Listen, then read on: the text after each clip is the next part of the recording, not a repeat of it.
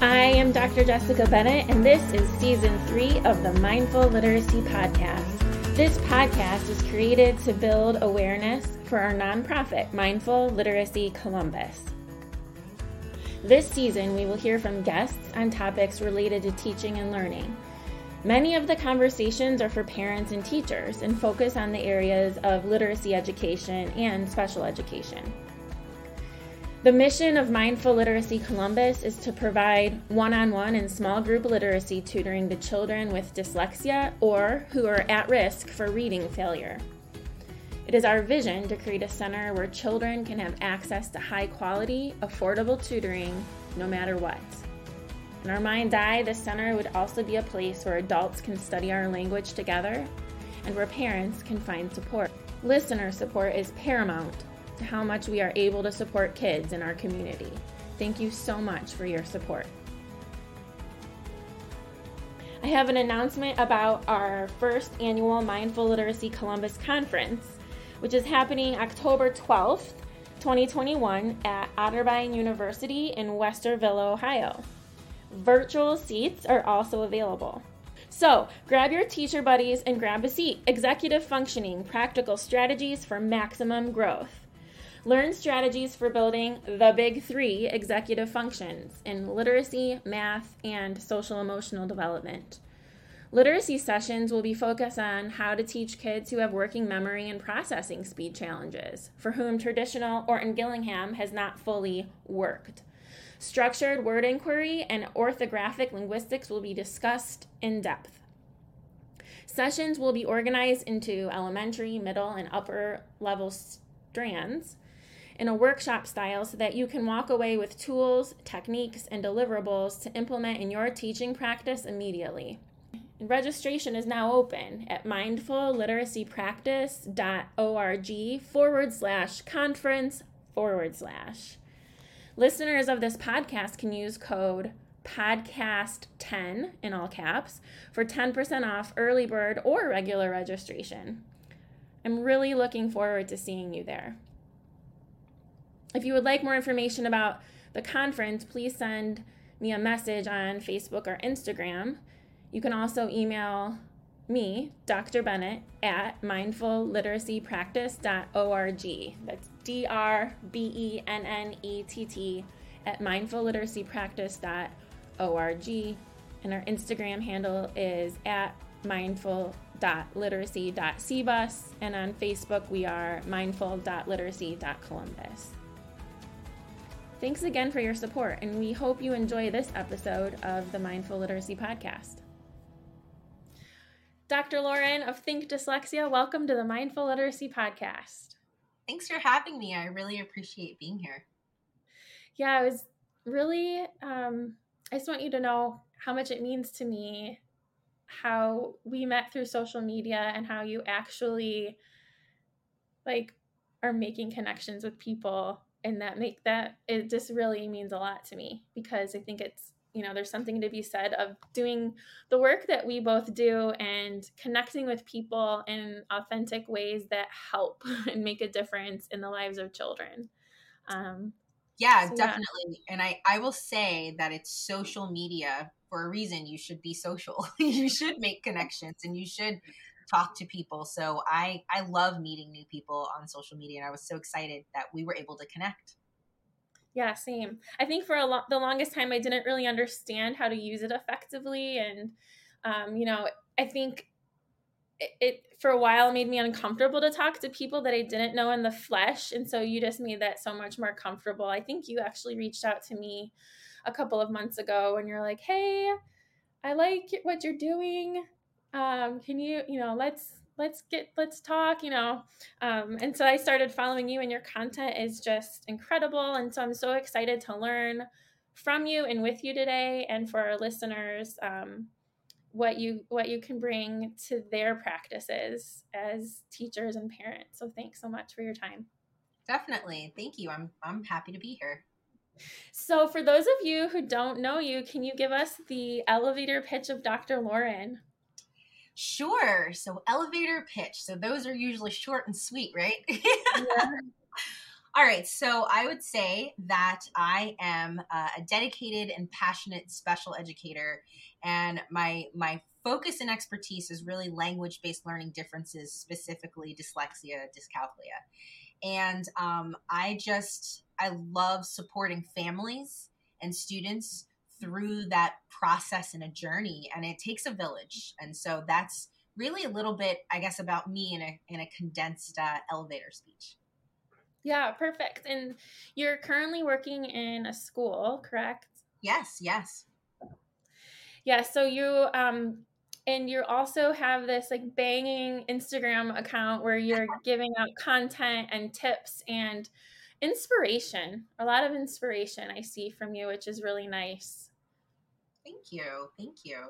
Yep, I'm a learning specialist at a private Quaker school in Baltimore, and I've worked in two specialized private schools earlier in my career, and those focus more on neurodiverse learners. And I was an elementary educator at that point, and I have worked in the secondary environment as well in middle school, and I'm currently in middle school learning specialist right now. So I feel like there's just a lot of free content I want to just share with folks out there, so they can at least just pick up some of the knowledge and have a deeper understanding of things that maybe they're not so sure about.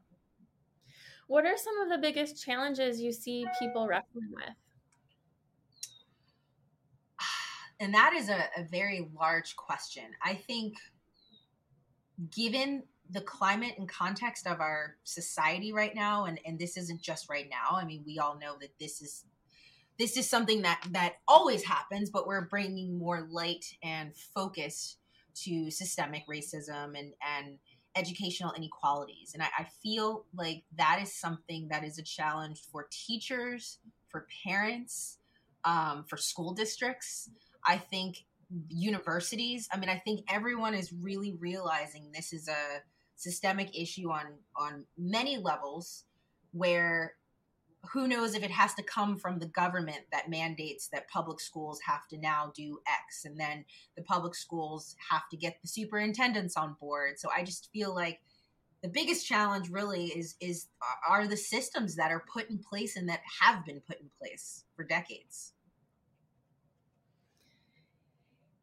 Yeah, I think that's why I feel so really connected to you, because I think our missions are the same, especially with our nonprofit Mindful Literacy Columbus. It's one of the immediate things we saw when we were looking into writing grants was that reading achievement and what reading and literacy can do for somebody's quality of life is a social justice issue. When we Definitely. looked at, this because you put this data out, but like if 1 in 5 people have dyslexia, whether they know it or not, that's 20% of the population. Then Right. how in the world are 85% of juvenile delinquents and prisoners illiterate? That doesn't add up. Exactly. And then Exactly. what happens? Right. What Right. happens to them?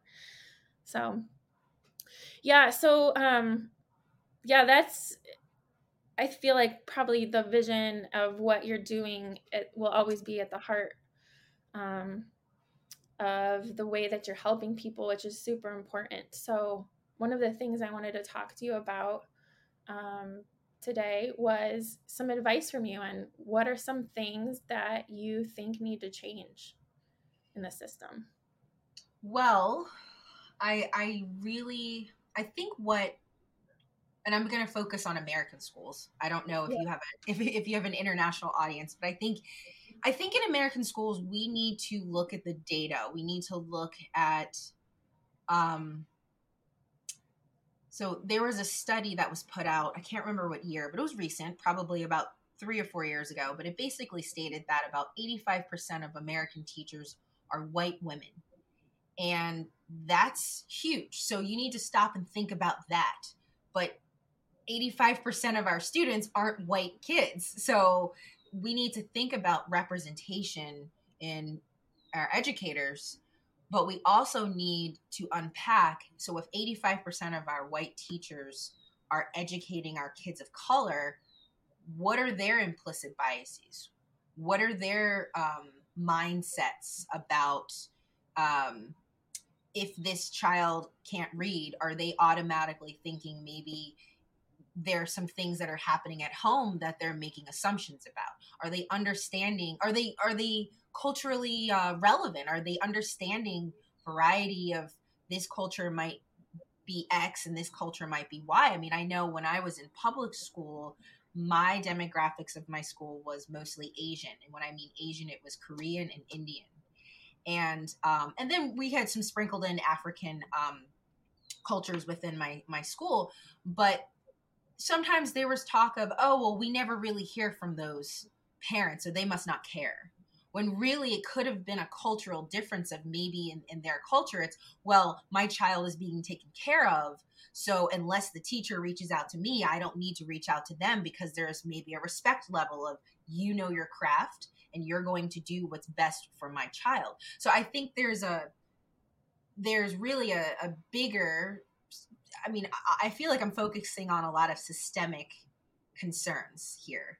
And I think unpacking implicit biases and mindsets and how we're viewing more specifically our brown and black children is critical, because if you really look at the data of mostly black boys, they are labeled as intellectually disabled or emotionally disturbed or emotional behaviors, when maybe the root cause is literacy. So it's definitely something to unpack. It's something that I have talked about, till I'm blue in the face, because I really feel like we need to be talking about these things in order to get the ball moving. Definitely. One of my advisors looked for almost his whole career on it's almost like you can't untie the literacy issues and the social emotional impact it has on Right. people. And so, yeah, treating emotional disturbance with appropriate literacy instruction and having appropriate literacy instruction help develop kids' social and emotional skills. They go hand in hand. I was just about to say that. They go hand in hand. I mean, I feel like anyone would be angry if they were not taught to read and write, and then you look at them and you're like, why is this kid so angry? It's like, well, maybe because it's a civil right. You can't take that away from young children, and then they turn into adults, and then it just repeats the cycle. Yeah, and I'm thinking back to the times when I was a white teacher in a predominantly African American school, and there are cultural nuances that are different. And even like when it comes time to talk about response to intervention and looking at a child's individual data and suspecting a disability, I would see two sides of a coin. And one, in some communities, it's really like, no, there's nothing wrong. I don't want to have my kid on an IEP. No. And for good reason. I mean, we do know sometimes kids are over-identified with certain disabilities, but then on the other side of a coin, I see kids in different communities, parents going, no, they're not performing at 50% or above, then they need to get on an IEP, and they may or may not have a disability. So it's sort of like there's got to be a middle road, as with all things, right? Right. Of being objective, looking at data, looking at teaching practices, and looking at individual kids and the environment in which they're growing, right? Oh, well, and I think from my experience working in now three private schools versus public school, I will say that, I mean, in general, teachers are overworked and underpaid. I mean, we saw that during the pandemic. But when I came to public school, I heard a lot of, well, how am I supposed to get to know all 150 kids? Like when you're in middle school, how am I supposed to get to know all 150 kids? So you really expect me to do X, Y, and Z? And obviously that was the frustration in the teachers of saying like, okay, so we're constantly hearing this child needs relationship building.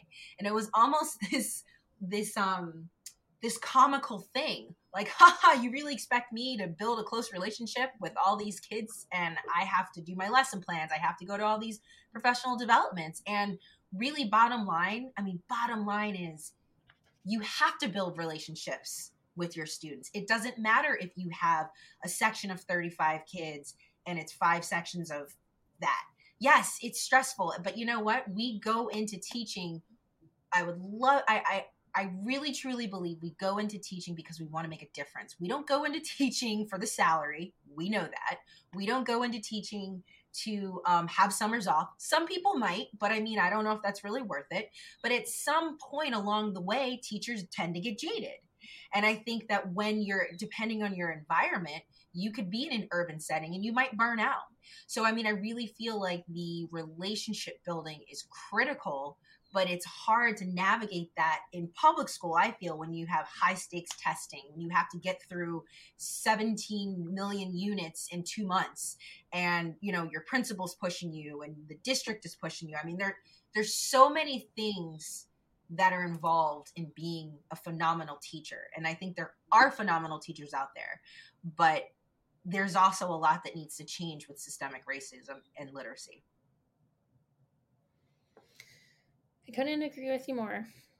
And what I'm hearing you say too is I'm hearing this undercurrent of time and the pressures that there isn't enough of it. There isn't enough time to build relationships, and you certainly need a lot of time to go deep when you're building neural pathways in reading and writing. You need tons Yes. of time. It's a lifetime journey, and I feel so much like we're like, oh, we have to meet this IEP goal at this by this certain time. I just feel like there's so much cramming and forcing. And I think one thing I'd like to see change is this expansion of time where kids can wrestle with questions and dive deeper and get to know their teacher more.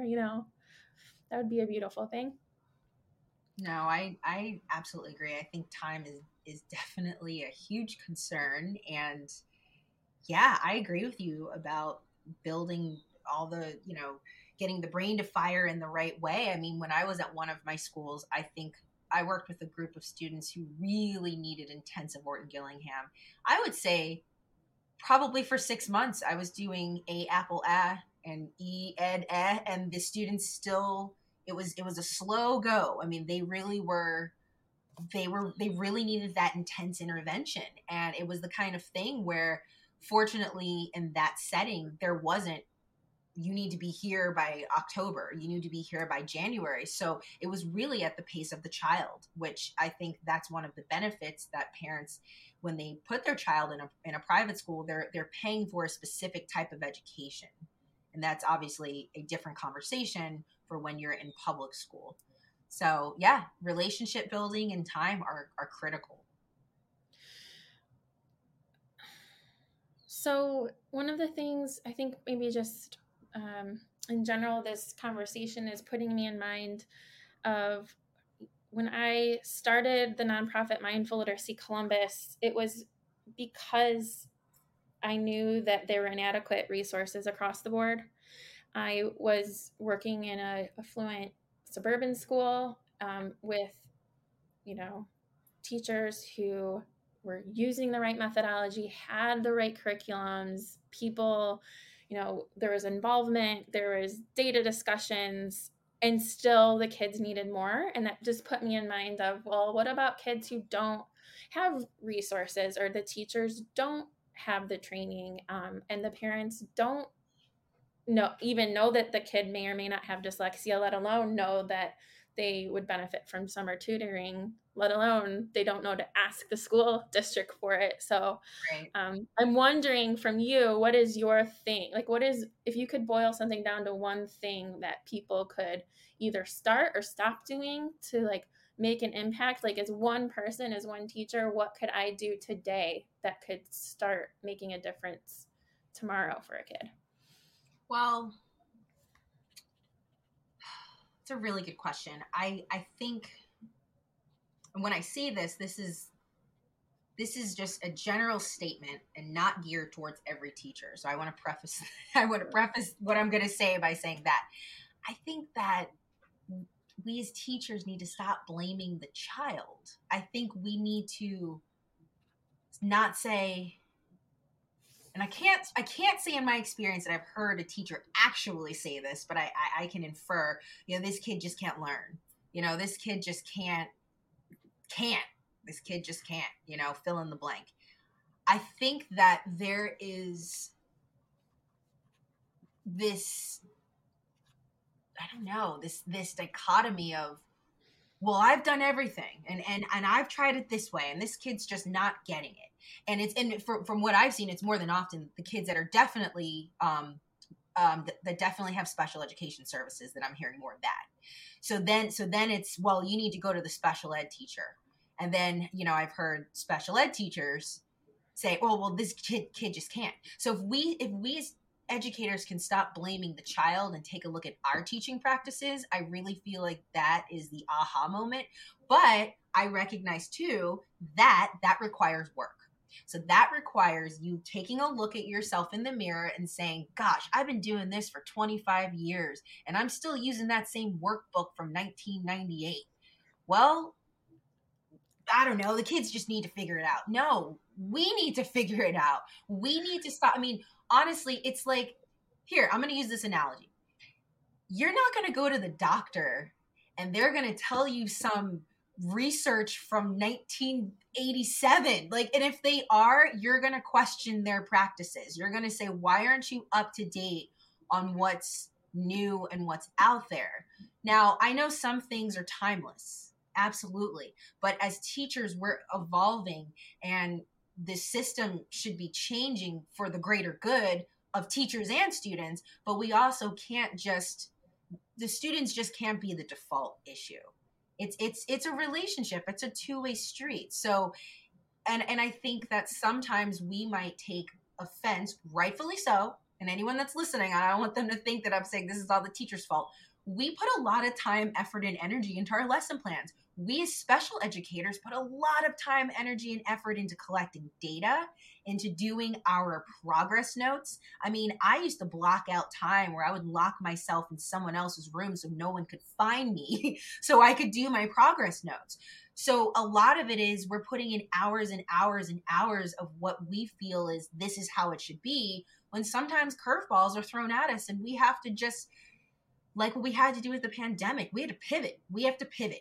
We have to say, this isn't working. I put in 3-4 hours into this lesson plan. I'm frustrated, but the end goal is the child. That's why I entered this profession, to make a difference and to change lives. And I don't mean that in this, like, I'm just such an amazing person, let me change your life, but you're really molding the future.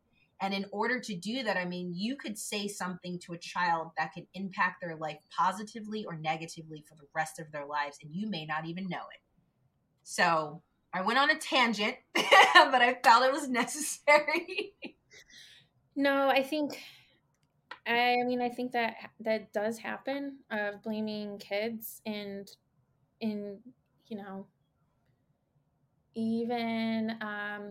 even passive aggressively, even Yes. in the energy currents we carry. And the evidence for that, I think, is in the scars that we see with adults who have Yes. lived through. I've started to see that more and more in comments and questions people ask on various platforms, and it just makes it so heavy. Their scars they're still carrying and still healing from, as like Definitely. grown women, grown men. Yes. And sometimes you might see it in a reflection of they might be anxious entering their child's school, because maybe it brings them back of like, ugh, I was always in the principal's office, or like, oh, my teachers never liked me. So you never know. You're absolutely right. I mean, you never know what baggage they might be bringing in to the situation as well. It's complex. It really is. And you need to understand different components. Yeah. And I think so,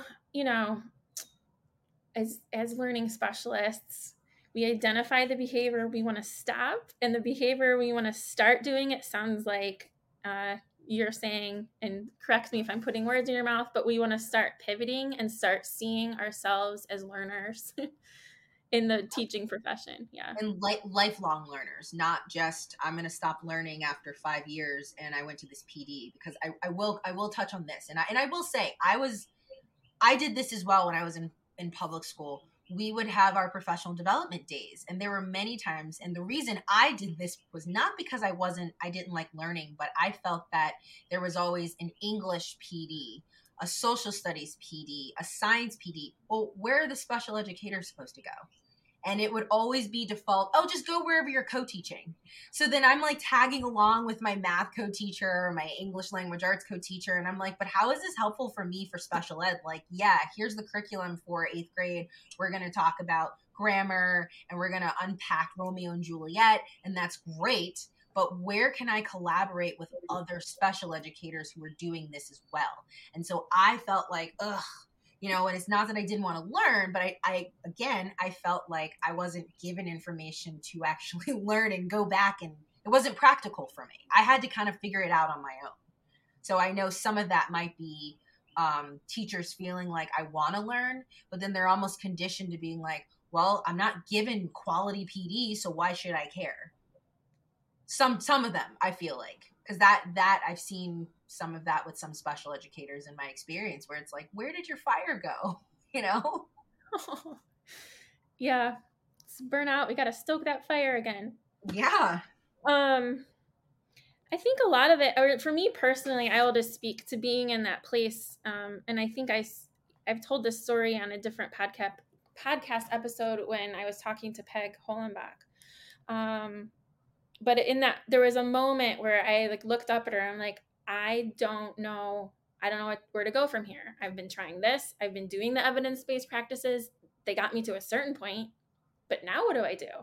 And it was really when I started seeking out my own professional development in in areas outside of, I don't know how to say this. Like, I don't want to say like a packaged. I was like going directly to the source for content, right? So I wasn't going to like Orton Gillingham approved whatever to get my stuff. I was actually going to talk to linguists and having linguist teachers so I could actually learn the content, not how to teach something that I still myself didn't understand. Right. That makes sense. Mm-hmm. And which can be a hard and lonely road, like. Yeah. So you kind of have to find, I don't know what advice you would give. We struggled a lot with this internally as like public school special educators, where we had to be the jack of all trades, when really to be super effective, we needed to be like the specialist, specialist. Like you need to go to this person for K-3 math, and I'll become the person you go to for 4th, 5th literacy and writing and spelling. And how do you deal with that as a learning specialist? And I know you're a leader, like a school leader, in that whole conversation of departmentalizing special ed teams versus making sure people have this wide breadth of skill and talent. Yeah, that's a really good question. Probably about a year ago when I started my Instagram account, I talked about that. I said, again, I'm going to use the doctor analogy, the medical doctor. You don't just go to doctor fill in the blank if you have cancer. You don't go to just doctor fill in the blank, same doctor, if you have a newborn baby. You need a pediatrician. You need an oncologist. You need someone who's specialized in whatever that one thing is that you want fixed or cured or whatever. So it's the same thing with special ed. Why are we going to, now I know you have your doctorate in special ed, but I'm curious to know, what were there classes where it was specifically autism, specifically cerebral palsy, specifically neurodiverse learning differences, and maybe you unpack ADHD and dyslexia? I really truly feel like when you're taking a special educator and you're putting them in public school, at least in the school district where I work, it was a numbers game. It was like, oh, you have this certification, this degree. Oh, you want secondary? Okay, well, here could be a 7th grade position. Here, this could be alternative life skills, and you're just in the resource room. Or 12th grade, you're co-teaching English, and it's like, whoa. So you kind of have to, like you said, be a jack of all trades. And I think the hard part about it is, and I think in general, we as special educators, we do tend to pivot when we don't lose our fire. We do know how to say, I know how to bring all my stuff with me, take notes, help the student, pull this kid out in the hall. Like, that's a part of our gig. But I also feel like sometimes there's not that gracious flexibility from other teachers, because I don't think they understand we have to learn a lot of different things to be successful, to support you as a co-teacher and to support the child.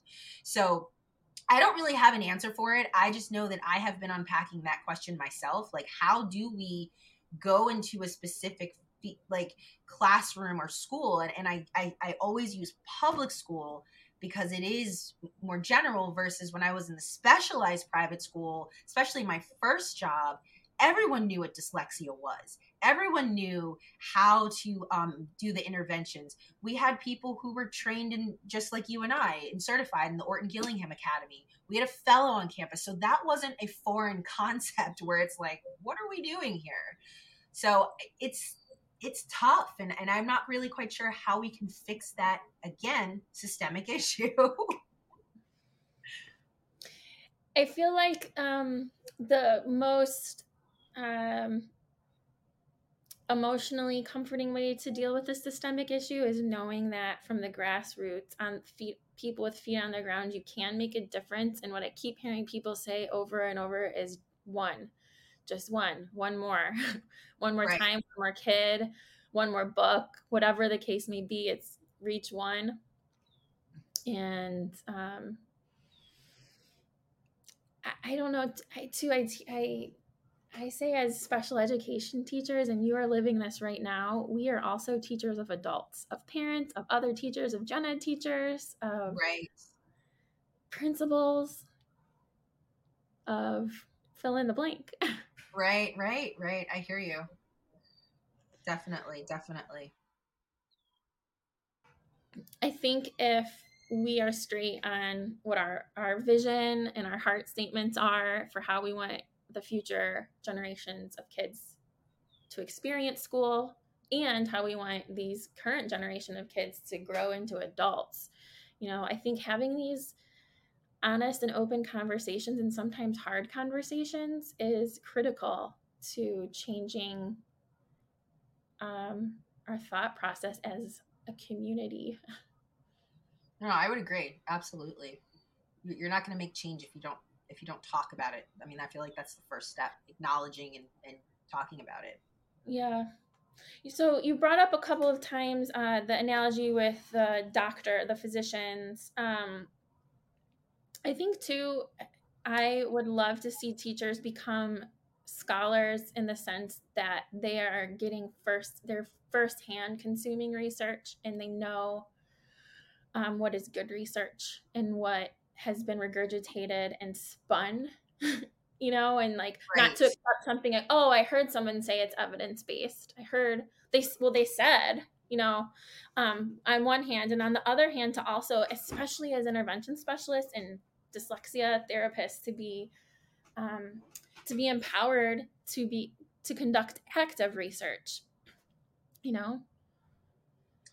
Yeah, I definitely grapple with that myself, because I think it's nothing against Pinterest. I think there's some great stuff out there on Pinterest, but how credible is fill in the blank source? I'm not going to knock Pinterest because we've all been there.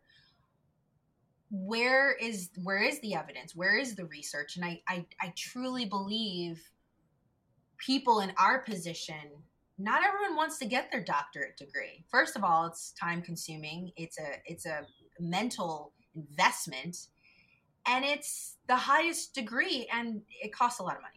So not everyone wants to do that, and I recognize that. But I do feel, as educators, we should have that thirst and that hunger, that drive for, like, I just want to know more, but not from Pinterest. I'm like, I want more, because I do think there are a lot of credible resources out there. I mean, understood.org they have cited research at the bottom of their pages. And what I love about that, resource is, it's simple. So you can type in what are signs of dyslexia and it will break it down for you, and then it'll give you like references that if you like, for someone like you and me, maybe we might want to go look at those resources.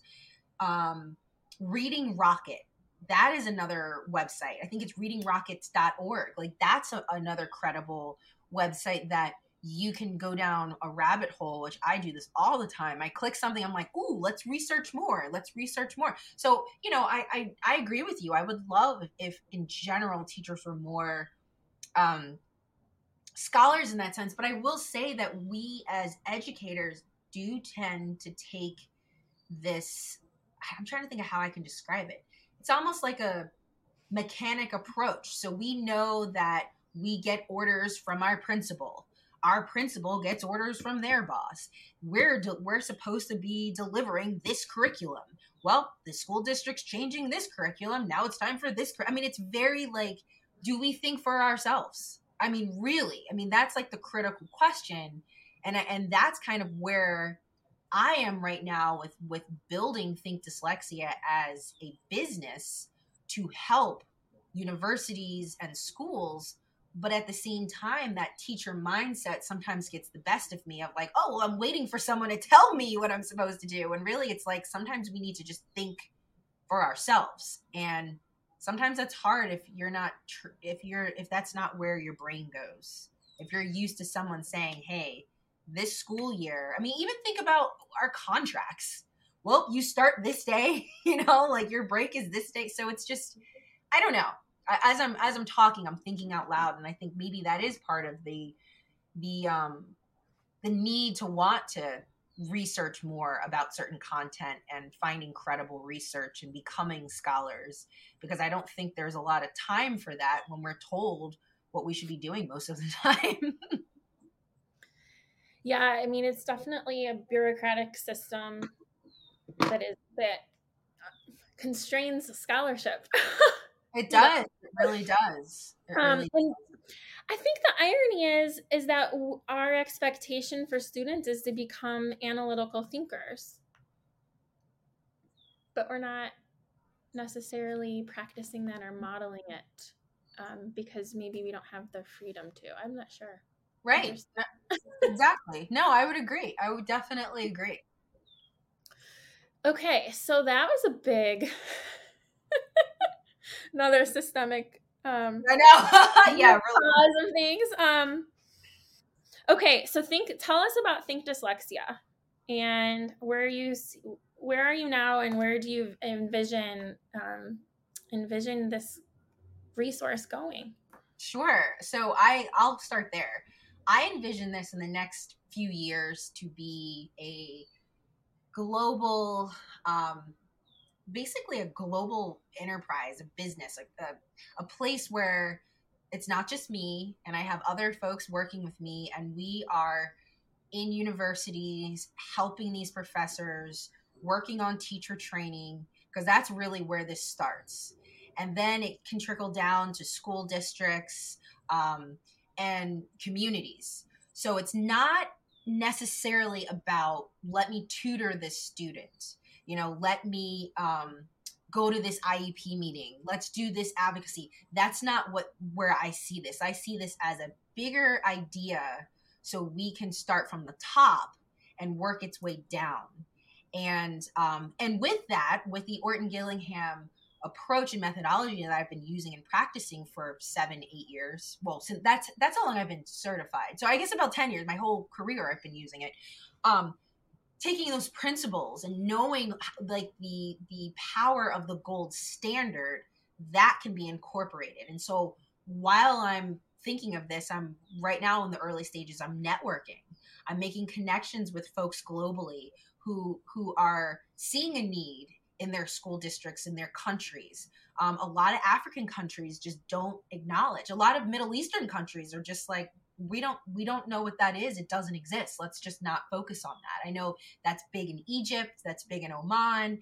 So I really see this as something that when the right people are in the right space, we all have that same goal to know how to educate and support and get our teachers on board with supporting universities and school systems. I love that. I love that you're thinking big and dreaming big. Thank you. Well, I feel like it's the only way you should be, right? Yeah. Totally. Okay, so what is one mantra that inspires you and keeps you going towards this vision? Honestly, I don't necessarily have a mantra. I think it's more of a mindset for me where Mm-hmm. I was a Division I athlete and I competed at a very high level. I was offered 2 full track scholarships, and I worked really hard to make sure that undergrad was paid for. And so I ran track full time at Syracuse University. And in the thick of it, I don't think I really realized just how much dedication it took. I mean, we would be at practice for 4 hours a day. And, then I would have to get my schoolwork done. And then I'd have to travel on the weekends for track meets.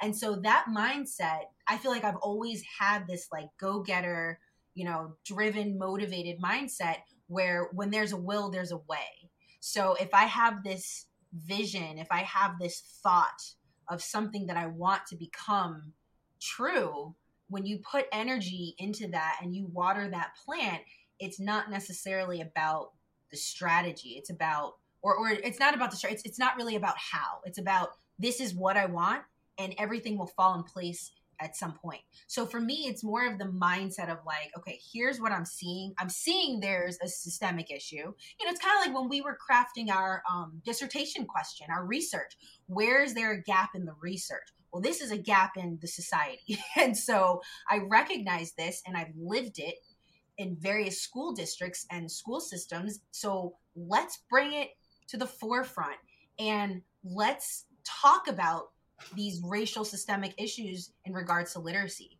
So it's more of just focus and really, yeah, it's mindset. I don't really think I have like a mantra or a quote. No, that was great. I definitely can relate. As a college athlete, I was on the rowing team, and I will often say, like, okay, I stepped off on my own away from my teacher friends to do this, but I don't like working by myself. I like Right. to I have to pull for a team, which is why I think again, I'm just so grateful that you've reciprocated a friendship, and I hope that with a shared dream,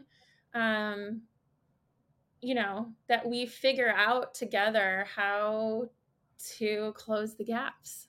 And I say gaps, plural.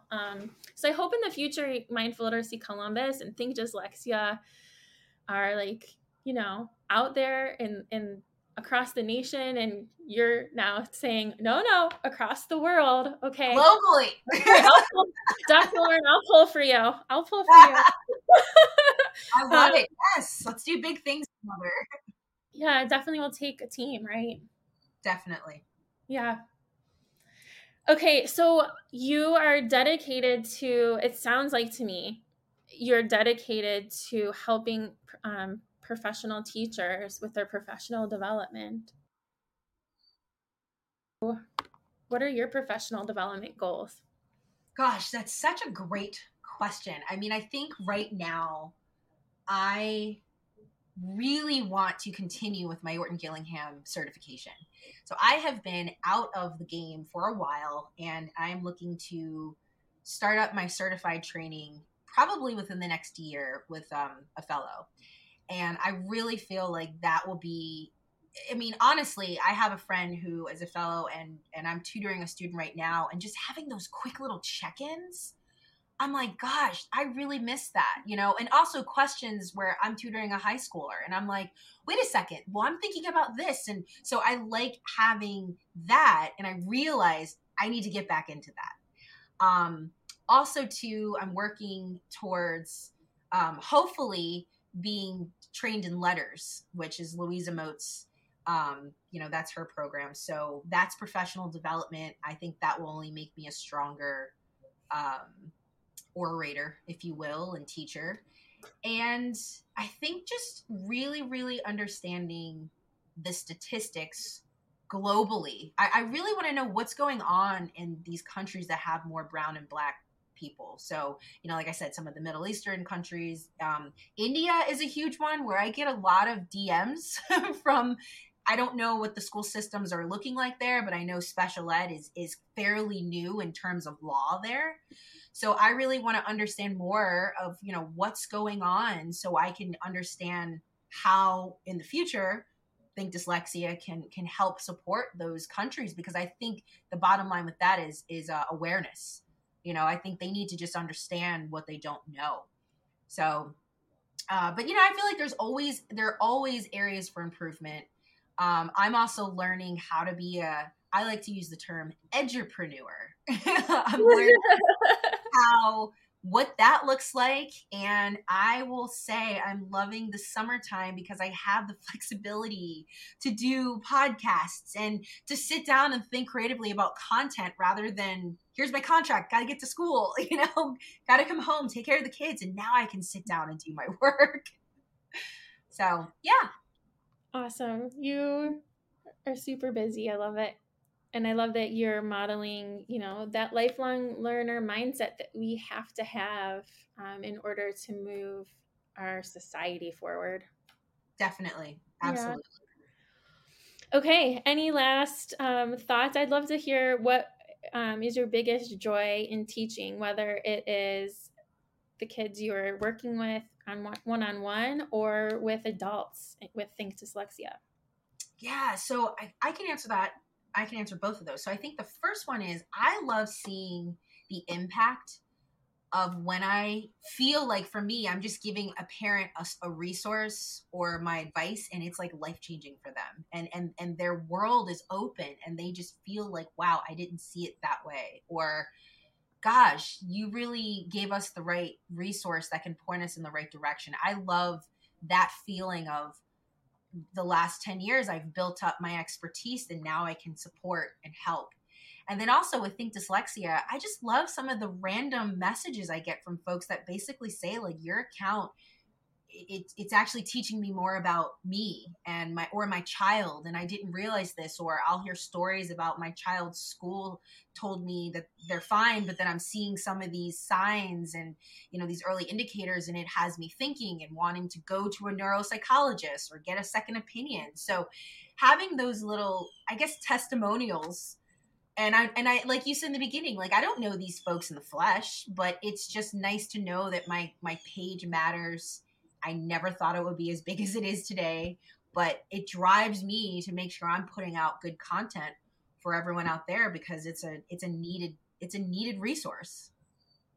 Absolutely. Well, I certainly enjoy following you, and I really enjoyed the conversations I've had with you, getting to know you more, and I can't wait for this. What should we call this? Entrepreneurial friendship to keep evolving as we grow as teachers and educators. So thank you so much. Yeah, thank you so much for having me. This was an awesome conversation, and I'm looking forward to re-listening to this. Absolutely. Before we wrap things up, have you checked out our bookstore for Beehive Press? Beehive Press is an imprint of Mindful Literacy Columbus, and it publishes books by kids for kids. Book sale proceeds go toward our scholarship funds. We have nearly a dozen graphic novels and chapter books available. Check out our bookstore at mindfulliteracypractice.org/bookstore/. Thank you for listening to the Mindful Literacy Podcast. May you be inspired and energized and share this love with those in your care. We are so grateful to have you as part of our community. If you are enjoying the content in this podcast, please share with your friends and colleagues, subscribe, rate, and leave a review. Please also take a moment to connect with us on Facebook, mindful.literacy.columbus, and on Instagram at mindful.literacy.cbus. We want to hear from you. What topics do you want us to cover next? Who is doing amazing things in the field of education that we should be talking to in Season 4? Until next time, may you be happy, healthy, and at peace.